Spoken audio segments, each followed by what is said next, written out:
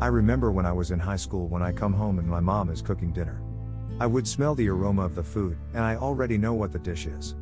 Whether it's the gingery smell of tinola, the sour and refreshing smell of sinigang, or the combined salty smell of soy sauce and sour smell of vinegar in adobo, I would easily guess it.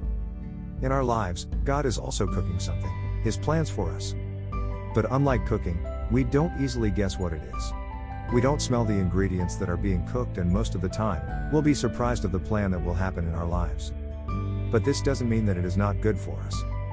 Jeremiah 29:11, "For I know the plans I have for you, declares the Lord, plans for welfare and not for evil, to give you a future and a hope."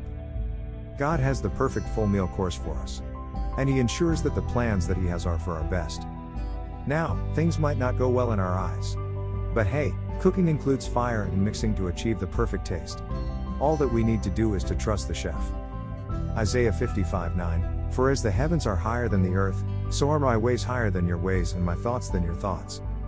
Let's end this blog with a prayer.